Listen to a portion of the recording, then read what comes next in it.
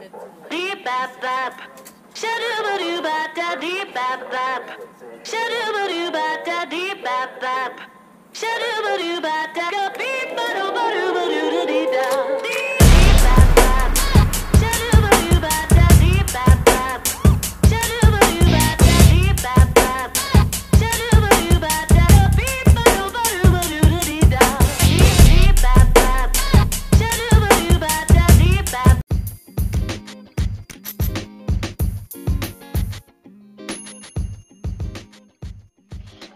Welcome to Hardcore Points of View. Once again, I'm your host, International Five. Today I got a special guest, calling from Ohio. I got my biological brother on the phone, and tonight is going to be a very, very deep,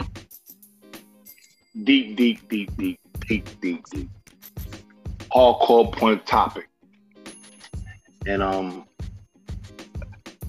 this is something that I want to, touch the soul with, to the point where, we're going to touch a lot of things, because I'm going to break down of how I'm just going to break down a lot in this conversation. So, I'm going to introduce my brother, Josh. Speak to the people. Hello, world. Hardcore point of views.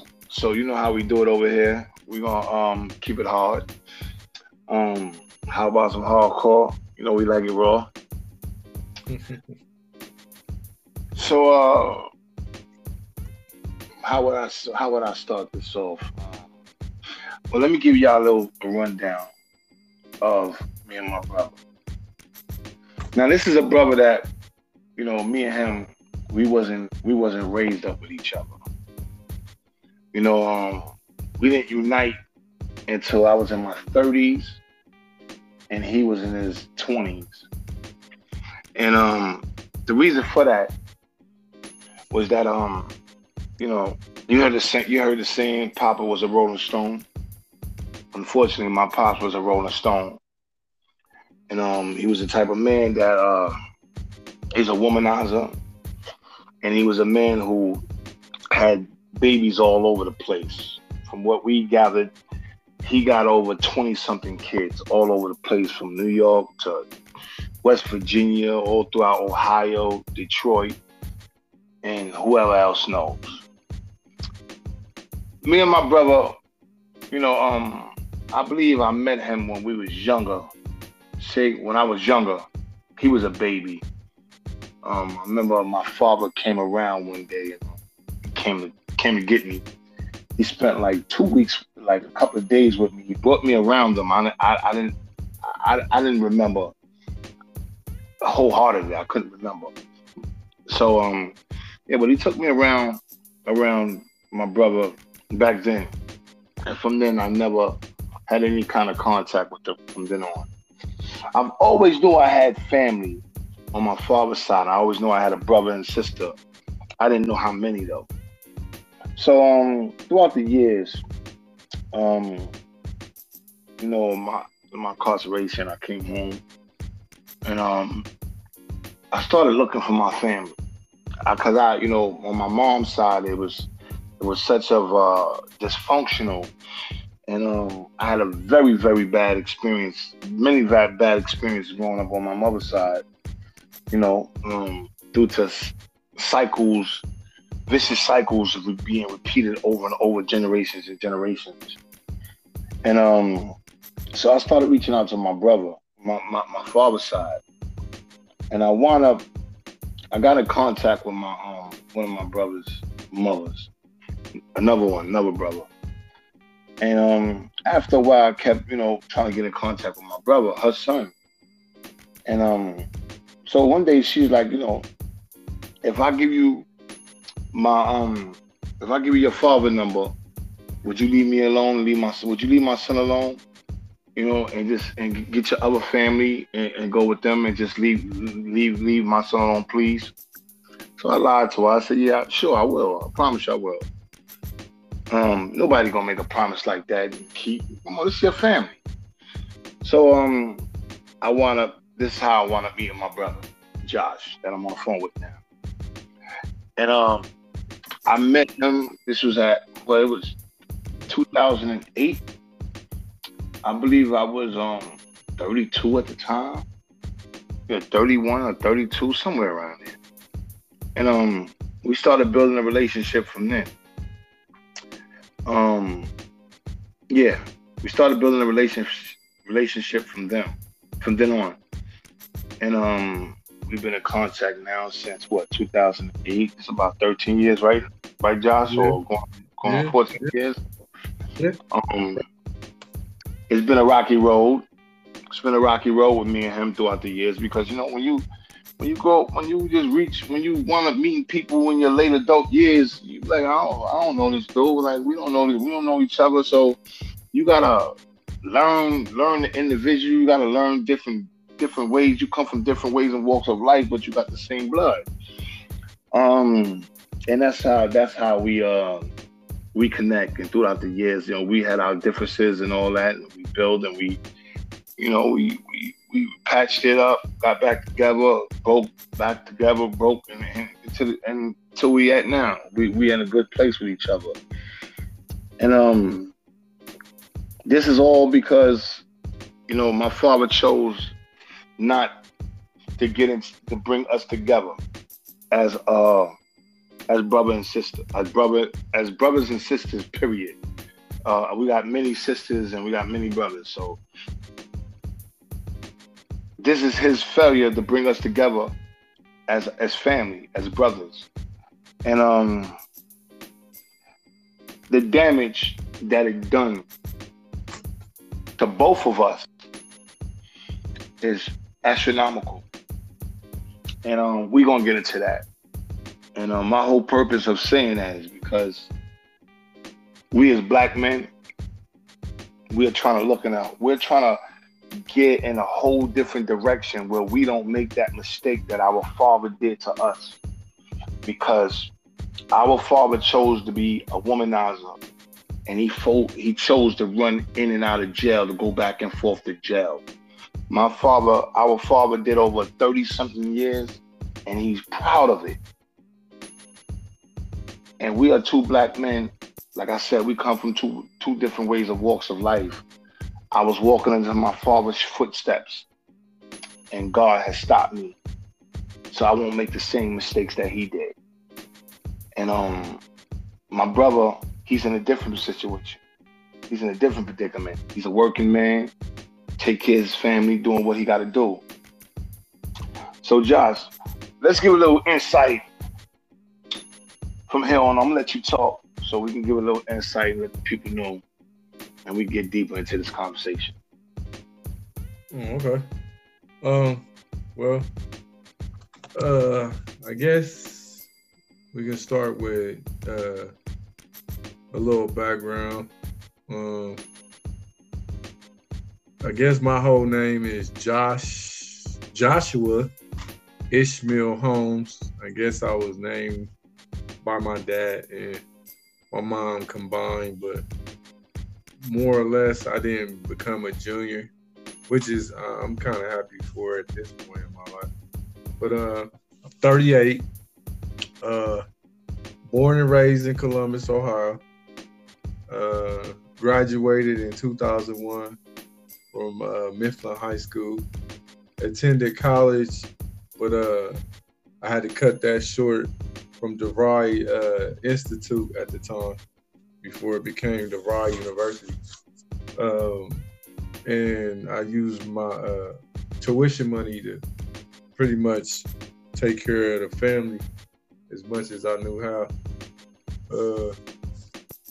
Having a pops in and out really wasn't that great, but thank God I had a strong mom that held it down for us. 5 kids in one household with a mom who used to be a nurse, a registered nurse, and then kind of got injured and lost her ways with that and had to go on welfare and public assistance, which she made $800 work for monthly.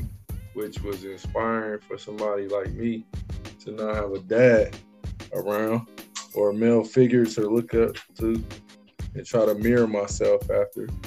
So I kind of had the pressure of being great based on me being part of a broken family. I was the only one to graduate in my family at the time. My brothers and sisters kind of got their GED later on in life as they got older and see the importance of the system needing to have some type of accolades up under your belt. But I've always was looked at weird based on the fact that Mr. John, which is my dad, by him being my father, I had a lot of pressure on me from my brothers and sisters and cousins and family members because of what he set forth and had the image of his kids and his offspring looking like. So nobody really wanted to deal with me. Thought I was a thief. Thought I was a hard-headed kid. Like, this is all based on being his son. And it bothered me for years and stuff like that. But for the most part, I kind of took it as motivation. So it helped me graduate. It helped me stay focused. Had me hustling. That's one great thing I got from the DNA of him. I got hustling in my bloodline. So it kind of had me working since I was 9 years old, buying clothes and school clothes and stuff because my mom couldn't afford it. So I went out and did it myself. I didn't have to dig too much into the street life because I was just a hustler. So I hustled candy, popsicles, water, cut grass, take out trash, babysit, whatever I could to make money in the legal sense. Kind of dabbed into being a runner for some of the street guys, but that didn't really last too long because I was into sports and stuff like that, so that kind of took my time. But I've always been a hard-working individual. I never really cared too much to have a father because of the fact that my mom was so strong and was an enabler to get me to a point where I felt like I wasn't really missing anything. I guess, in a sense, I would never know what that's like to really have like a father-son relationship because my dad always looked at me kind of odd. Maybe I could, because I look like his brother. Maybe it could be some jealousy shit. Maybe it could be just the fact that he didn't do a great job with me and the guilt burns internally. Or maybe he's just a cold-hearted dude. I don't know. But it's not too much serious. Great things came out of that. I had a daughter who I love. Her name is Araya. I do everything for her. She like the reason I breathe, so I tattooed her name on my neck. Like my brother said, 2008, I got a mysterious phone call while I was at work. And dude telling me, you know me? And I'm like, nah. Yeah, you know me. And I'm like, I don't know you. I'm Sean. And I was like, Sean who? I'm your brother, man. And I was like, what? So I had to confirm this with my mom. So I called my mom, asked her, who is this dude, man? Talking about he know me, man. And she was like, that's your brother. And I'm like, my brother? Who gave this dude my number and shit? So, gonna find out my dad did. I wasn't really too fond about it, but at the end of the day, though, like, I mean, it's probably one of the best things that could have happened based on inspiration and having somebody older than you that's been through a lot of different things and have a strong head on their shoulder and like have that same bloodline of hustle mentality, which you can feel it when you're around them. But like he said, we started off a little shaky. Of course, two hot-headed dudes, two dudes come from from the type of backgrounds we came from. I mean, his might be a little bit more rougher than mine, but just the fight of being shunned from a family, being an outcast, we definitely can relate on that standpoint. The fact of the matter is, though, even though I got brothers locally with me, I still feel like he was more impactful to this day just by the real. Hold that thought real quick. We're going to get back. We're going to take a break real quick, and we're going to come right back. For sure.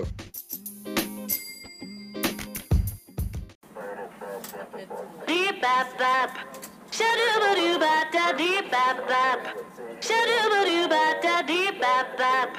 Shadoo-ba-doo-ba-da go beep ba-doo-ba-doo-ba-doo-da-dee-da. Deep bap bap. Shadoo-ba-doo-ba-da deep bap bap.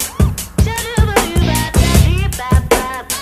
Shadoo-ba-doo-ba-da go beep ba-doo-ba-doo-ba-doo-da-dee-da. Deep bap bap. Shadoo-ba-doo-ba-da deep bap bap.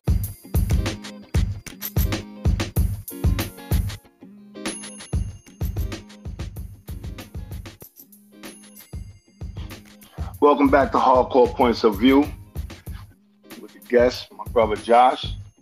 Finish what you were saying, bro. Oh yeah. This is like just the reflecting of just the people that impact you to like at this point in your life, and how I learned to love from a distance with more or less like the motto, or I guess you could say the way people say shit, fuck with who fuck with you, love who love you. You know what I'm saying? Don't allow yourself to get caught up in things that it has no substance and doesn't push the goalpost forward. So like my motto is forward always. So I never go ahead and look back unless I'm just looking back as a reflection. Definitely learned some shit from bro. Just inspired by somebody with that type of background, and to see how well his head is still attached to him, and the maturity of a grown man who's been through a lot of different things and a lot of variables in life and shit I haven't never experienced or want to experience at that point. But definitely proud of my bro. Like I said, I got two brothers. One's Elijah, one's Lino.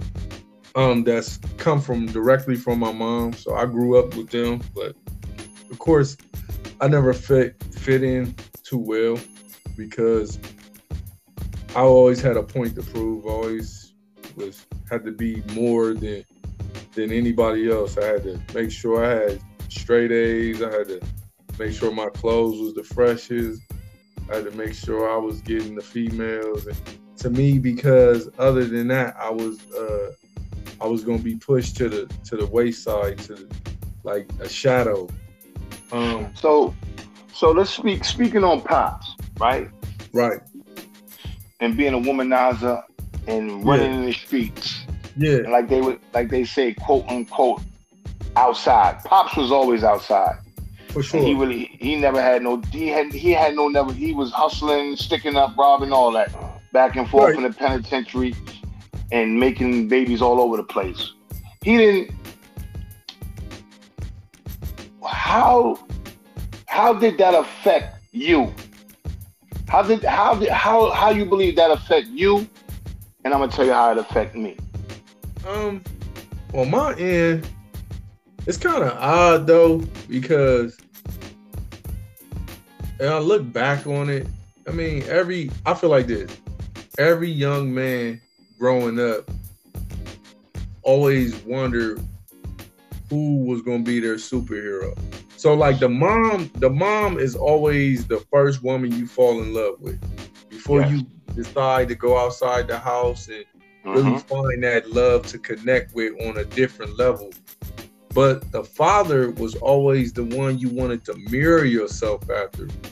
Even if people did not realize it or wanted to accept it, that's what we all have done. You got people in families where the father has a business and they pass it down to their son, and the son actually takes the business, and that be his life because he wanted to be like his father. But with me, when I found out what my dad was into and everything, and seeing that my dad was like a revolving door, it wasn't too much inspiring. It didn't really gravitate. I didn't like pull myself into that. I definitely had identity crisis because of the fact that I didn't have nothing to look up to but the dudes in the street. You know what I'm saying? Because I mean, my brother was kind of doing the same shit. My little brother, I couldn't look up to him. He doing his thing and shit. But me on my own, I had to find myself. I had to finagle my way through everything, like gunplay, drugs, certain things, stick up kid, you know what I'm saying, doing different things, and none of it really resonated. The fact of the matter, when my dad was telling me certain shit, like I don't mean shit to him, watching him pretty much buy me school clothes, and then because he's not getting his way with my mom, he take all my shit back. That type of shit impacted me because I didn't understand it. Wow. You know what I'm saying? And it put me in a position to like not really want to be around that. So I never cared to build a relationship, so I held a grudge. So anybody who called me my dad or said I was my dad, I turned myself into that monster because I felt like I had no other identity. I couldn't find myself in school trying to be what I was, because I was great. I was doing fucking phenomenal.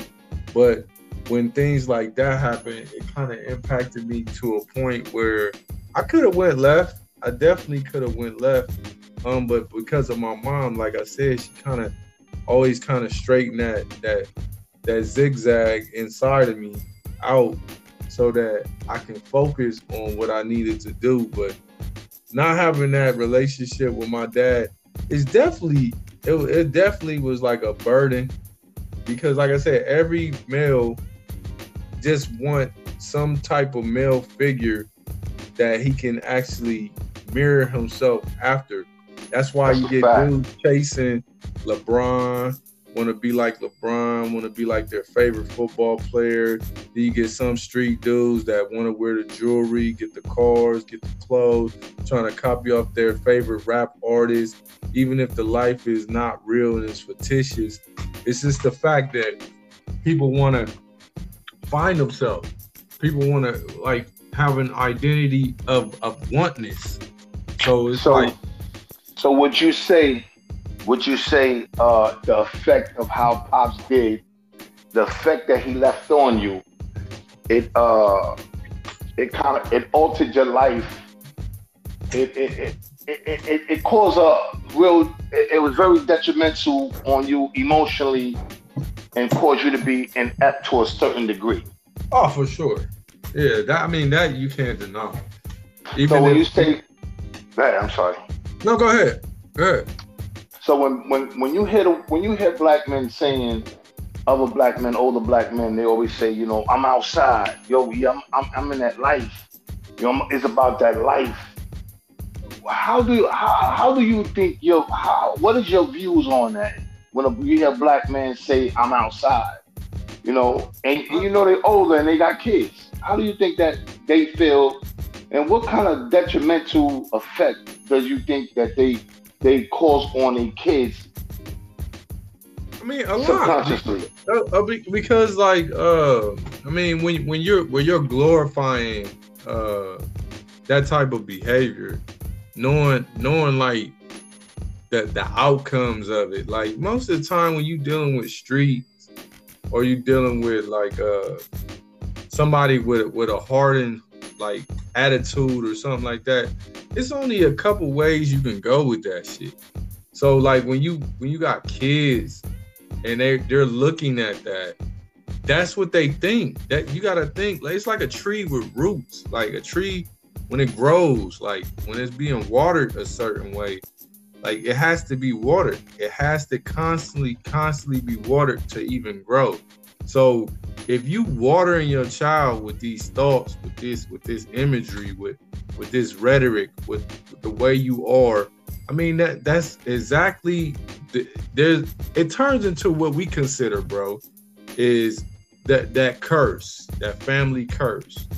And it causes that person to have that dark cloud that follows them. And it never goes nowhere. And you never understand it, because a lot of times you might not even get to have these type of conversations where you can understand, why are you so hard? Why are you so protective? Why are you so like aggressive when somebody says a certain thing to you and you don't realize you just missed out on a hug? All you probably wanted was a hug from your dad, or just him to say he got your back, or him to say I fucked up. And you don't need to be like that. Some of these cats out here just rolling around without no figure, bro. None whatsoever. So they mirror themselves after whatever feels comfortable enough to basically say, okay, I can see myself doing that. And seeing, because what it comes down to is it's a feeling that everybody's chasing. You know, like how the movie called The Pursuit of Happiness, right? When you're pursuing happiness, you're pursuing it. It don't ever mean you're going to get it. It just means you're pursuing it. So if you're in a pursuit to happiness and you never get the taste of that happiness, you're always going to be pursuing it. So that's what happens with us as men when we don't have these father figures, or these what we call pioneers, or these old school vets that will sit here and listen, youngin, this is not where it's at. This is because what happens is glorifying like I said, the behavior, the lifestyle and all that. Nobody tells them the dark side of it. Nobody tells them what goes on when you go to jail. Nobody tells them how many years you lose off your life. Nobody tells them how hard it is to come back out here and get your shit together. So when you got somebody like you that's been through the system and know what it's like and know the struggle and know how you gotta kind of like start completely the fuck over and have somebody else trusting you that you're doing the right thing and you're not gonna relapse, it's a hard fucking pill to swallow. But a lot of these kids don't get that. They don't get that raw information. They don't get that. They don't, like the rap shit. They talk about all this glorifying, but nobody talks about what happened. Nobody just that's what gets me upset. You know, what I see a lot of people on YouTube. I see a lot of people on Instagram. I see these dudes. They always say, you know, I'm trying to teach the youth. I'm here to teach the youth. And actually, honestly, they're not trying to teach the youth nothing. Nowadays, these OGs or these so-called OGs and these so-called dudes is, you know, trying to teach the youth right. It's all about a dollar with them. It's all about getting the bag. Because there's no way in hell that you're going to tell me that, you know, I've been through it. Matter of fact, let me break a hole. Let me go down in history. Let me just let y'all know something. My father, when people say, you know, I'm outside, when you say you outside, my father was outside. My father was robber, stick-up, gambler, drug dealer, womanizer. My father was out there. He bragged about it. He said I remember he told me he was the first dude who opened up the Ford building. He bragged about it. He said, you know, I was one of the first dudes to open up the Ford building. And he sat there and bragged about it to me. This is my fault. But this one, it was years later, you know. See, the detrimental things that my father did to me, man. When you young and you a man, and, you know, a lot of men, they make kids. They go out there and they make kids. And, you know, if you don't get along with the woman, all right, cool, no problem. Granted, whatever. But still be in that kid's life, because you don't know the domino effect that you are having when you don't be in that kid's life. the first thing that you can do when a kid is born, the first hero a kid has is mommy and daddy. When daddy is gone, that automatically causes a self-esteem issue, and it makes a kid feel like you're not wanted, like you was thrown away like garbage. Even though you got mommy, even though you got mommy, it makes you feel like you still was thrown away like garbage, because this is supposed to be my superhero, and he don't want nothing to do with me. He turned his back on me. So from the door growing up, once I was able to understand, I started to have a self-esteem problem. Let's take a break right now. We're going to come back.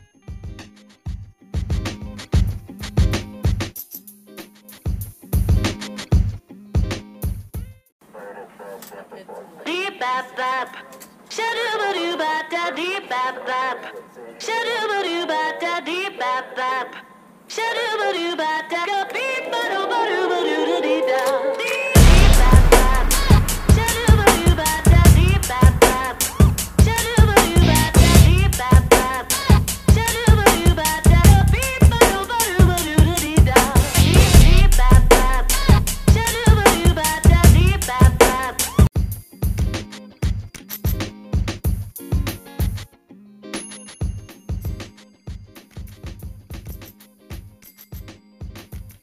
Welcome back to Hardcore Points of View. Got my brother Josh on the phone and on the line, and this is going to be we're going to get deeper. So where I was at?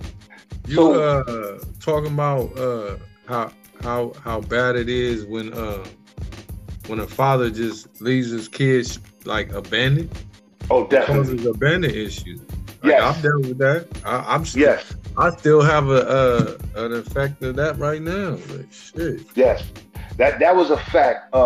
When a kid when a kid was born, when I started to understand, I started to have abandonment issues and self-esteem problems. And not only that, see, my father left my mother bitter. And so being that he left her bitter, you gotta understand the history now. Now you're dealing with a vicious cycle on my mother's side now. Because my mother come from a side where her mother treated her like the black sheep.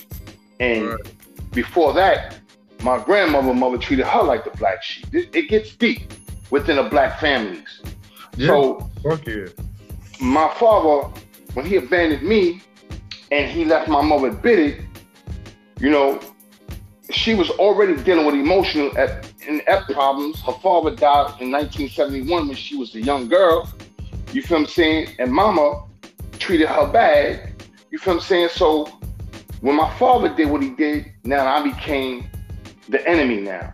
Now I became, damn, I don't even know why I had you. I should have aborted you. I should have killed you when you was in my womb. I became, you look just like that motherfucker. I hate that. I can't stand him. So now, look, I'm a young black man being born inside of a white supremacy world. Right. Don't know nothing. I'm innocent. My father done left me, and my mother now is bitted, and I look like this dude. Now I'm getting it from both angles. So now growing up, anything I did, I got whipped. Anything I did, I got whipped. I got cursed at. I got treated. They say a kid is bad when a kid is bad at a young age. From what I was understand that, I was kind of a good kid until my father came and got me. Remember what I was saying when he came and got me for a couple of days and brought me around? My brothers and them around y'all. Yeah.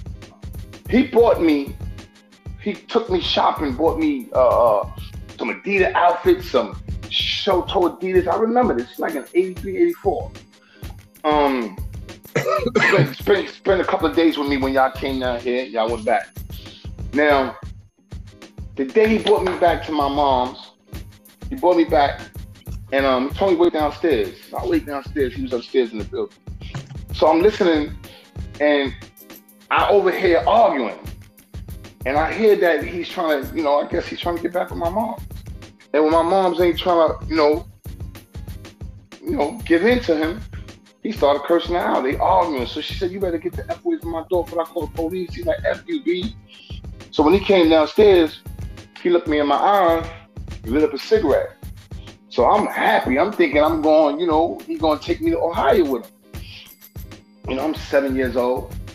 He's smoking a cigarette. He looked at me with the ill face and smacked me in the back of my head. Bow! Kicked me in my behind. Bow! And stripped me for all the clothes he bought me. And stripped me to my pajamas and my socks to the point where I ran the street crying. And I remember this clear as day.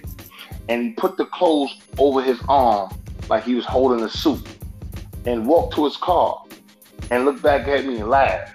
Said, "I ain't his son." Right?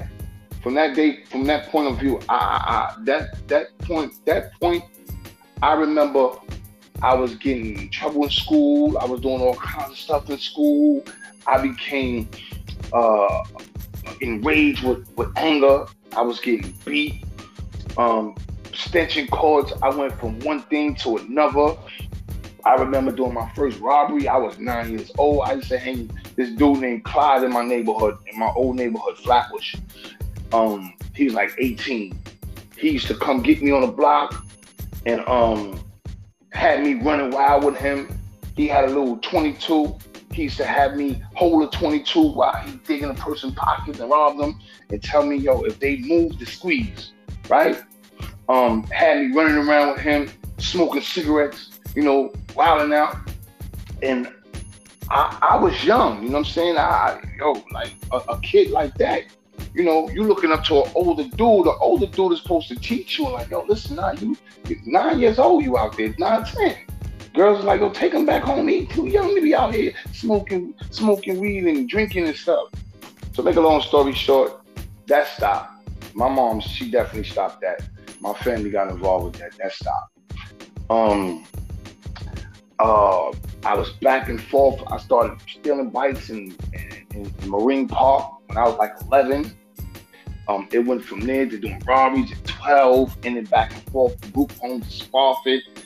So I was a child that I always felt that I had to be accepted by people. You know what I'm saying?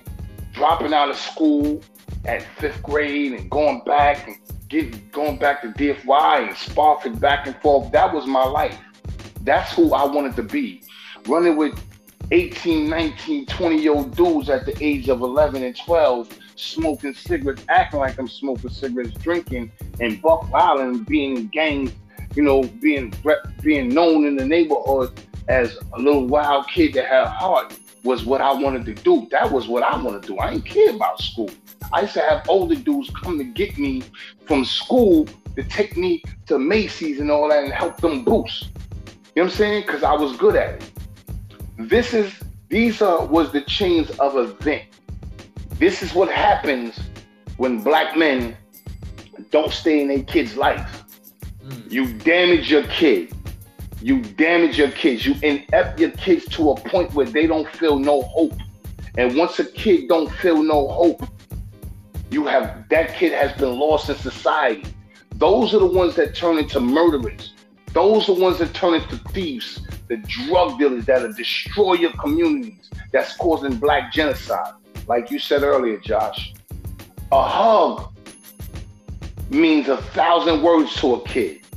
A kid going to school in the morning and a mother sitting there and, "I love you, baby, have a good day." That would mean the world to them. I don't know how many times my mother ever told me she loved me in my life. I know it's very, very, very few. You feel what I'm saying? Growing up with my brothers, I got a lot of brothers. We come from a household where, it was never really no unity. It was never no brotherhood in the household. We always fought like people on the street, nice bats, trying to stab each other. Oh yeah, I know all about that. And this comes from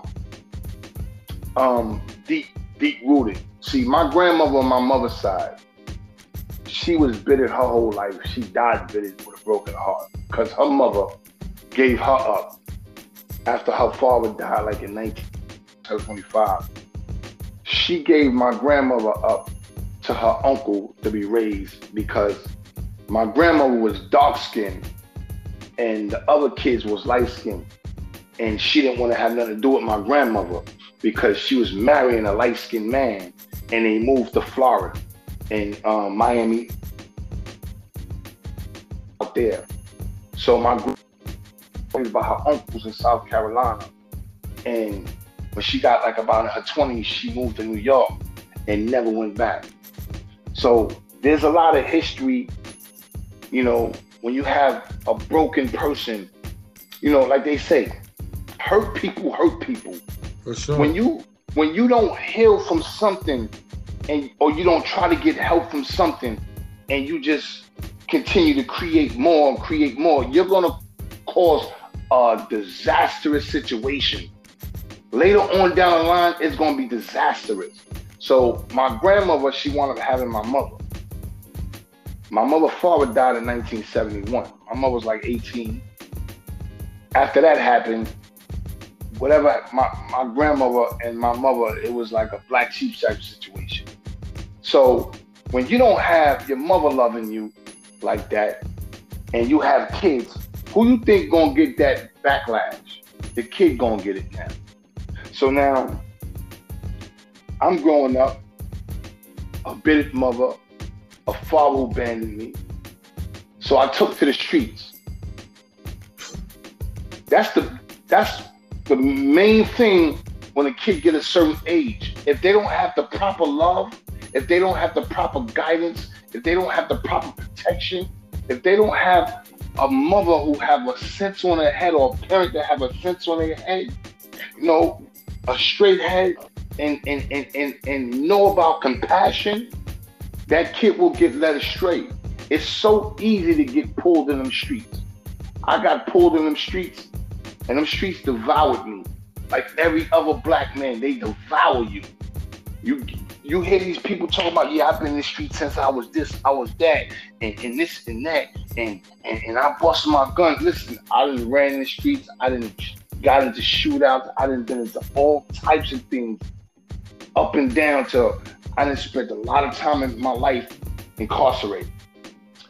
I'm not proud of none of that, because coming from a product of who created you, so much damage within me, to the point where I was so bitter when I was young. I used to think like, damn, you know, he hate me, she hate me. Damn, nobody don't care about me. I don't care about nothing.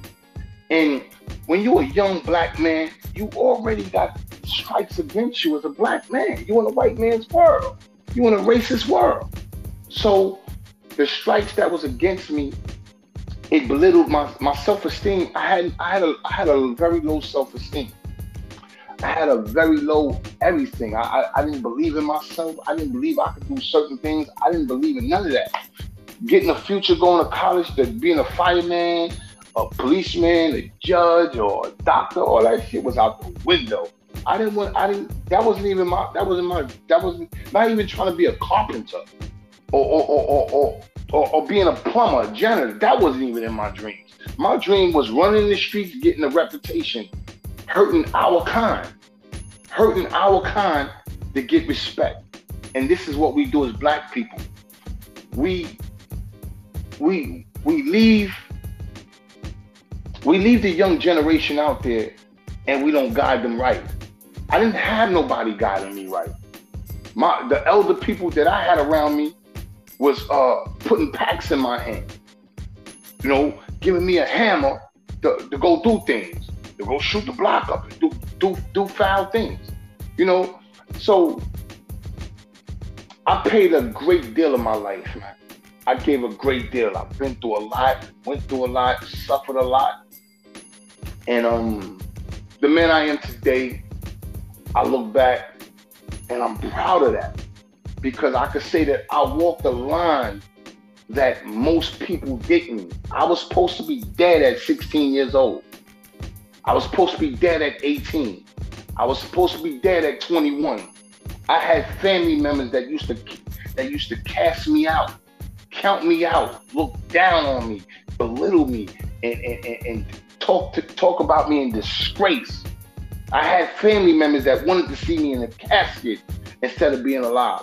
I had family members that was wishing jail on me, wishing that this happens to me and that happens to me.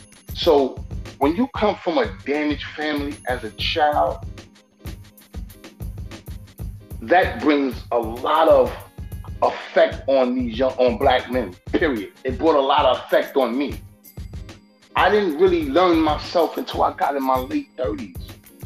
I didn't love myself until I went to Ohio in 2011 and released all the anger I had against my father. I sat down with him and had a heart-to-heart talk to him. And I understand of why he did what he did. I forgave him, but I understand. He was a hurt person. He didn't have love like that. So like I said, hurt people hurt people. You see how this cycle goes? We're gonna take a minute and I'm gonna come back. Sure.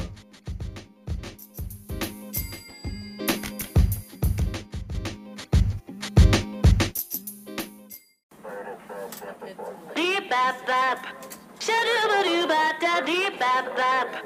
Shadoo ba da deep bap bap. Shadoo ba da go beep ba do ba do ba do da dee da. Deep bap bap. Shadoo ba da deep bap bap. Shadoo ba da deep bap bap. Shadoo ba da go beep ba do ba do da dee da. Deep bap bap. Shadoo ba da deep bap bap.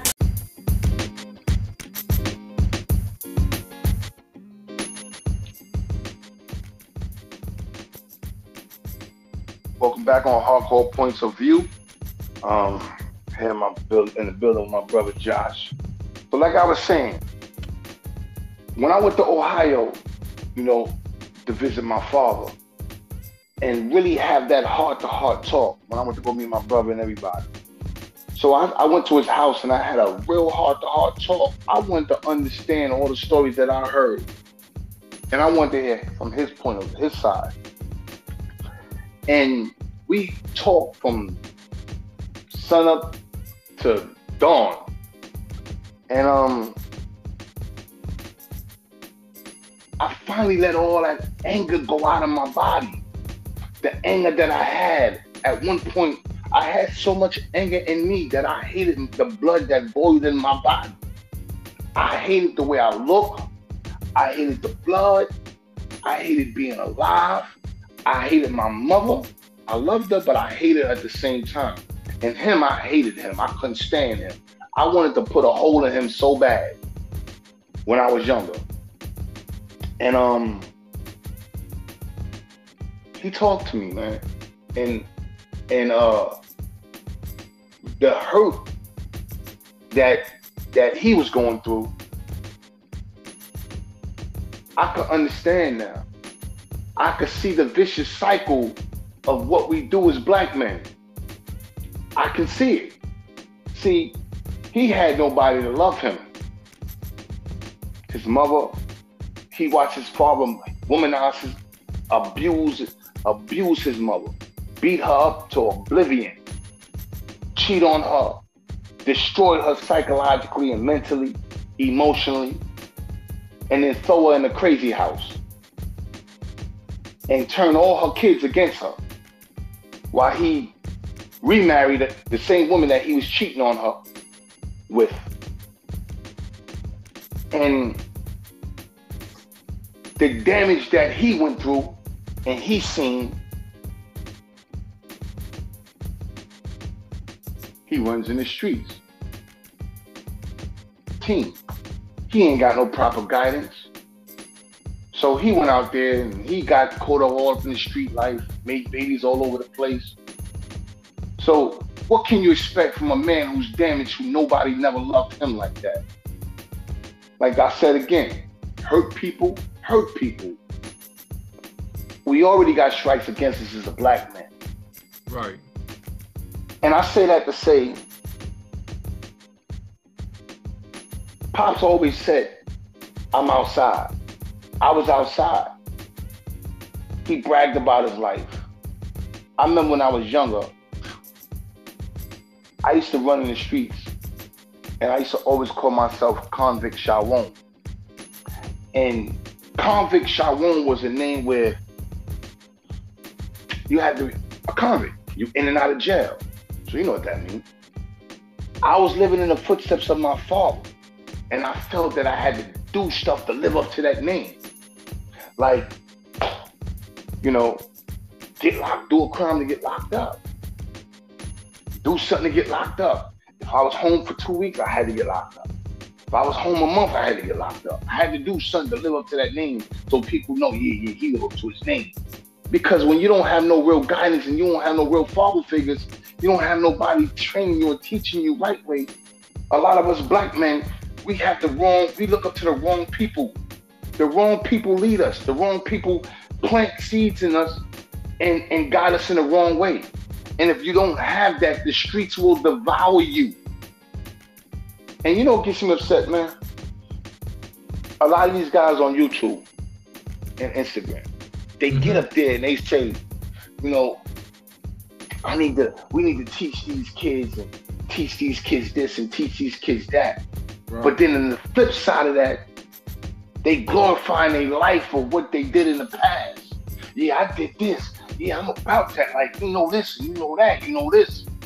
And they don't really, they give points, but then at the same time, it's like, they gotta glorify themselves, and you know they can't make themselves seem like they are a reformed man and change.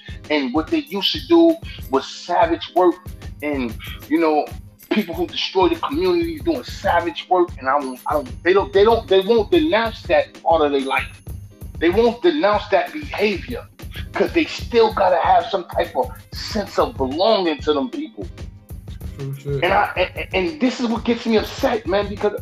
Yo, people tell me, yo, Five, you know, yo, why you feel like that? Because I've been saying to myself, like, yo, I've been there. I know what it is to do. I did 10 years. All together, you want to add it up, 12 and a half. I know what it's like, man.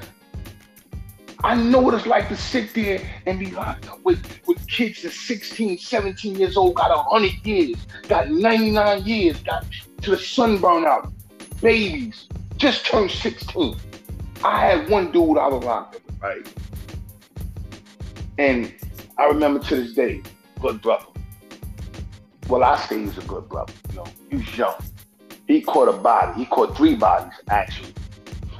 And he killed 3 people.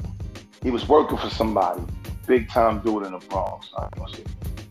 But the feds had came down on a RICO and they grabbed home the dealer up. And so he turned on his worker, gave his worker up that caught 3 bodies for him. And he paid his worker $5,000 for killing 3 people for him. And homie told me, he said, yo, man, if I could change my life and never went down that road, I would change it. He said the dude that I worked for betrayed me. And this was a known dude at the time, drug dealer dude. When the feds came down on, he gave him up. And to this day, Big Head Corey got 100 years. And he told me when I write my book, because I was writing a book at the time, he said, when I was writing my book, he said, I want you to mention me in my book, man. Please do that for me, man. He said, because I ain't going to never see the light of day. 100 years. Can you imagine just being 16, 17 years old and getting that much time? I done walked the yards with babies, man. I done been around people whose babies don't even understand what life is about. And when I see these dudes get online and they glorify that shit irks me so bad, man. Because it's like, how are you supposed to change? If you a reformed man, why are you into gang activities and gang topics? Why are you into who's snitching and who's a bitch in the street and who's gangster and who's not and who getting money? When you're a reformed man, you're away from all that. You denouncing all that. So I had people tell me, yo, I lost my mind because the way I talk and the way I speak. But when you walk the walk I walk and you walk the life that I walk and you walked in the shoes that I walk, from the pain and suffering and hurt from childhood to adult, then you understand why I feel the way I feel. These young kids, man. I think like this, bro. With that being said, definitely a deep topic. When you talk about a person that says they're reformed and they basically they're teaching the youth and all that, just look at it this way. Because of all the trauma, all the abandonment issues, all the trust issues that Black men face, we're not denouncing women, but we're just focusing on men right now. Mm-hmm. The fact that you gotta look at it like this, like how you brought up the whole Pop situation, and it took you to talk to him to find that closure, to give him his chance to speak his side of why he moved the way he did, why he wasn't a father, why he wasn't able to do this, why he couldn't connect on this level. You gotta understand, man, a lot of us men are hurt little boys that physically grow up and get older, but that hurt little boy never do, because he never finds closure. So you have a hurt little boy raising boys. And that's a killer. Because the thing is, like, if like you said, the biggest issue in the Black community, what they call PTSD, is the fact that none of us ever had a chance to heal. None of us have a chance to pretty much conform to the reality that we live in today. So we all carry this hurt, and we hurt everything around us, whether it's intentional or unintentional. We hurt people because of our plight, because of the struggle, because of watching our parents go through with a form of rape, a form of disrespect, violence, you know what I'm saying, drug abuse, and everything that we've dealt with in our adolescence, growing up into adulthood. That's why a lot of us don't become super successful and master our capabilities, is because we're hurting little boys walking around trying to pretty much become men through the eyes of the world. Yep, and that's a fact. It takes just for a young Black man, you know, if more Black men was if their mother was to pay, if their parents was to pay more attention to them and cater to them more, like just for instance, just for a young Black man, a young Black boy, you see on Instagram, you'll see these parents, some of these ignorant parents, they would have their kids smoking weed, gold chain on them, and twerking online, and it's like the mentality is so deep.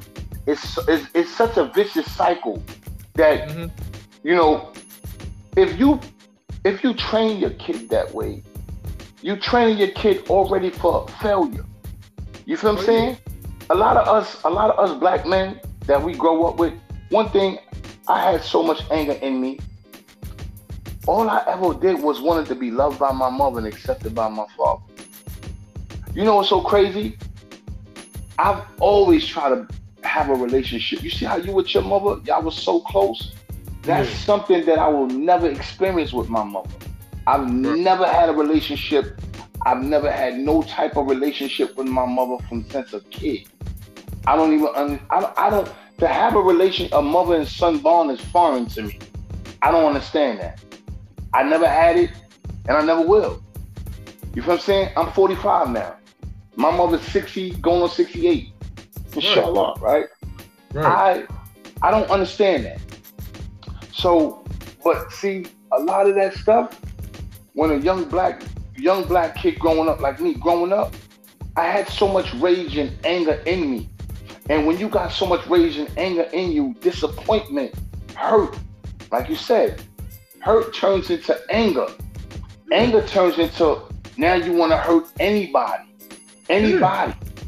Somebody gonna have to relate to you. I mean, it's like, it's like a socket of ventilation. And a lot of us as Black people in the Black community, period. PTSD, we all suffer from PTSD in some shape, form, or fashion. But see, one thing about the Black community, Going to see a psychiatrist is, oh, he crazy. You know, it's something got to be wrong with you. You're a nutcase or something. But right. Other nationalities, they go see a psychiatrist. You know, Italians, all white people, they go see a psychiatrist. They call it because they know they can't do it on their own. Yeah, they go to, oh, I'm gonna go see therapy.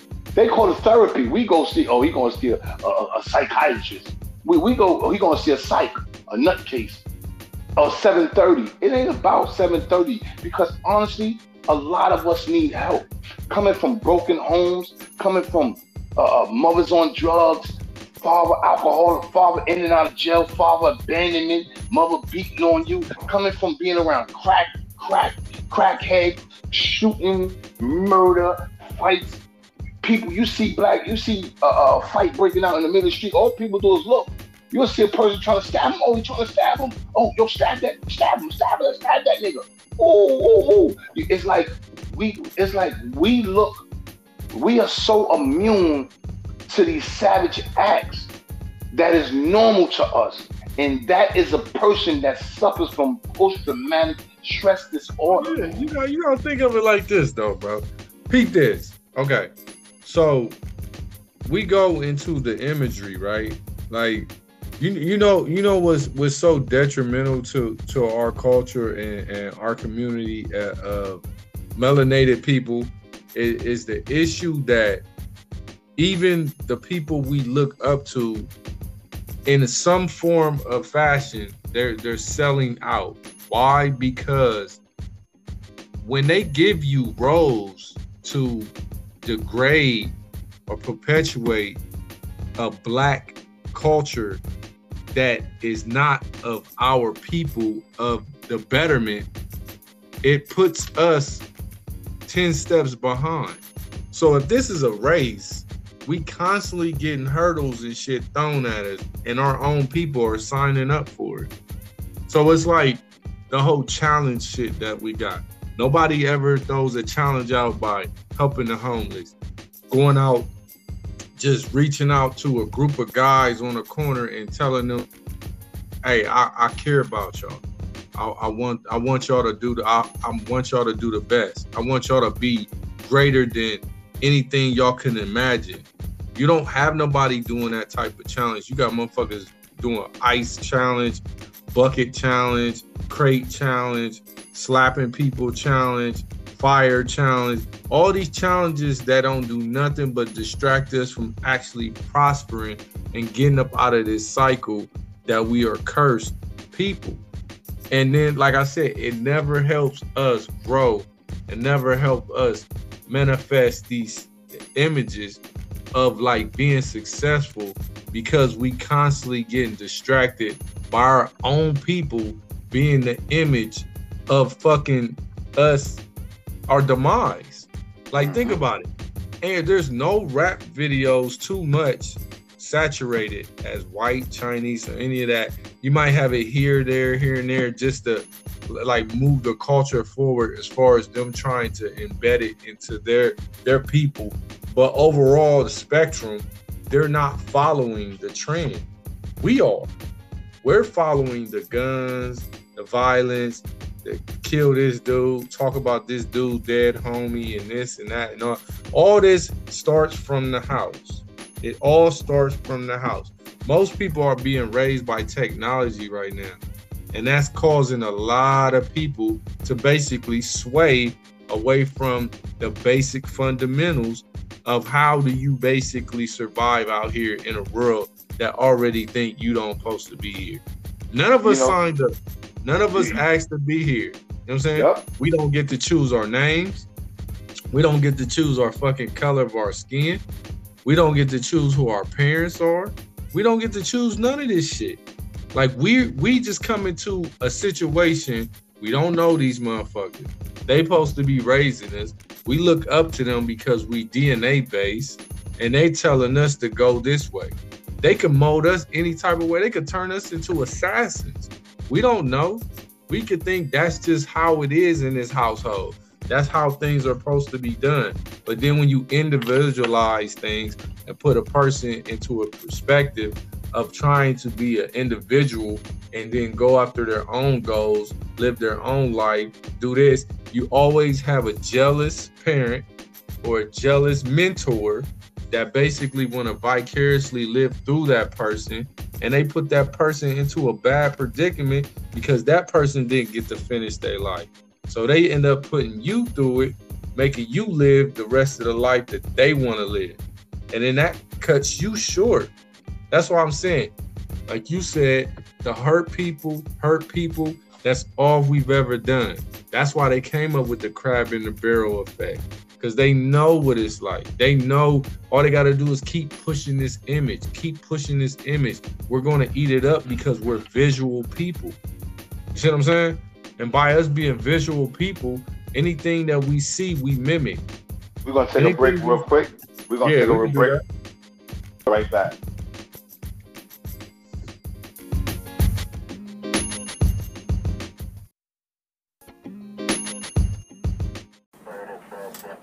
Deep bap bap. Shadoo-ba-doo-ba-da deep bap bap. Shadoo-ba-doo-ba-da deep bap bap. Shadoo-ba-doo-ba-da go beep ba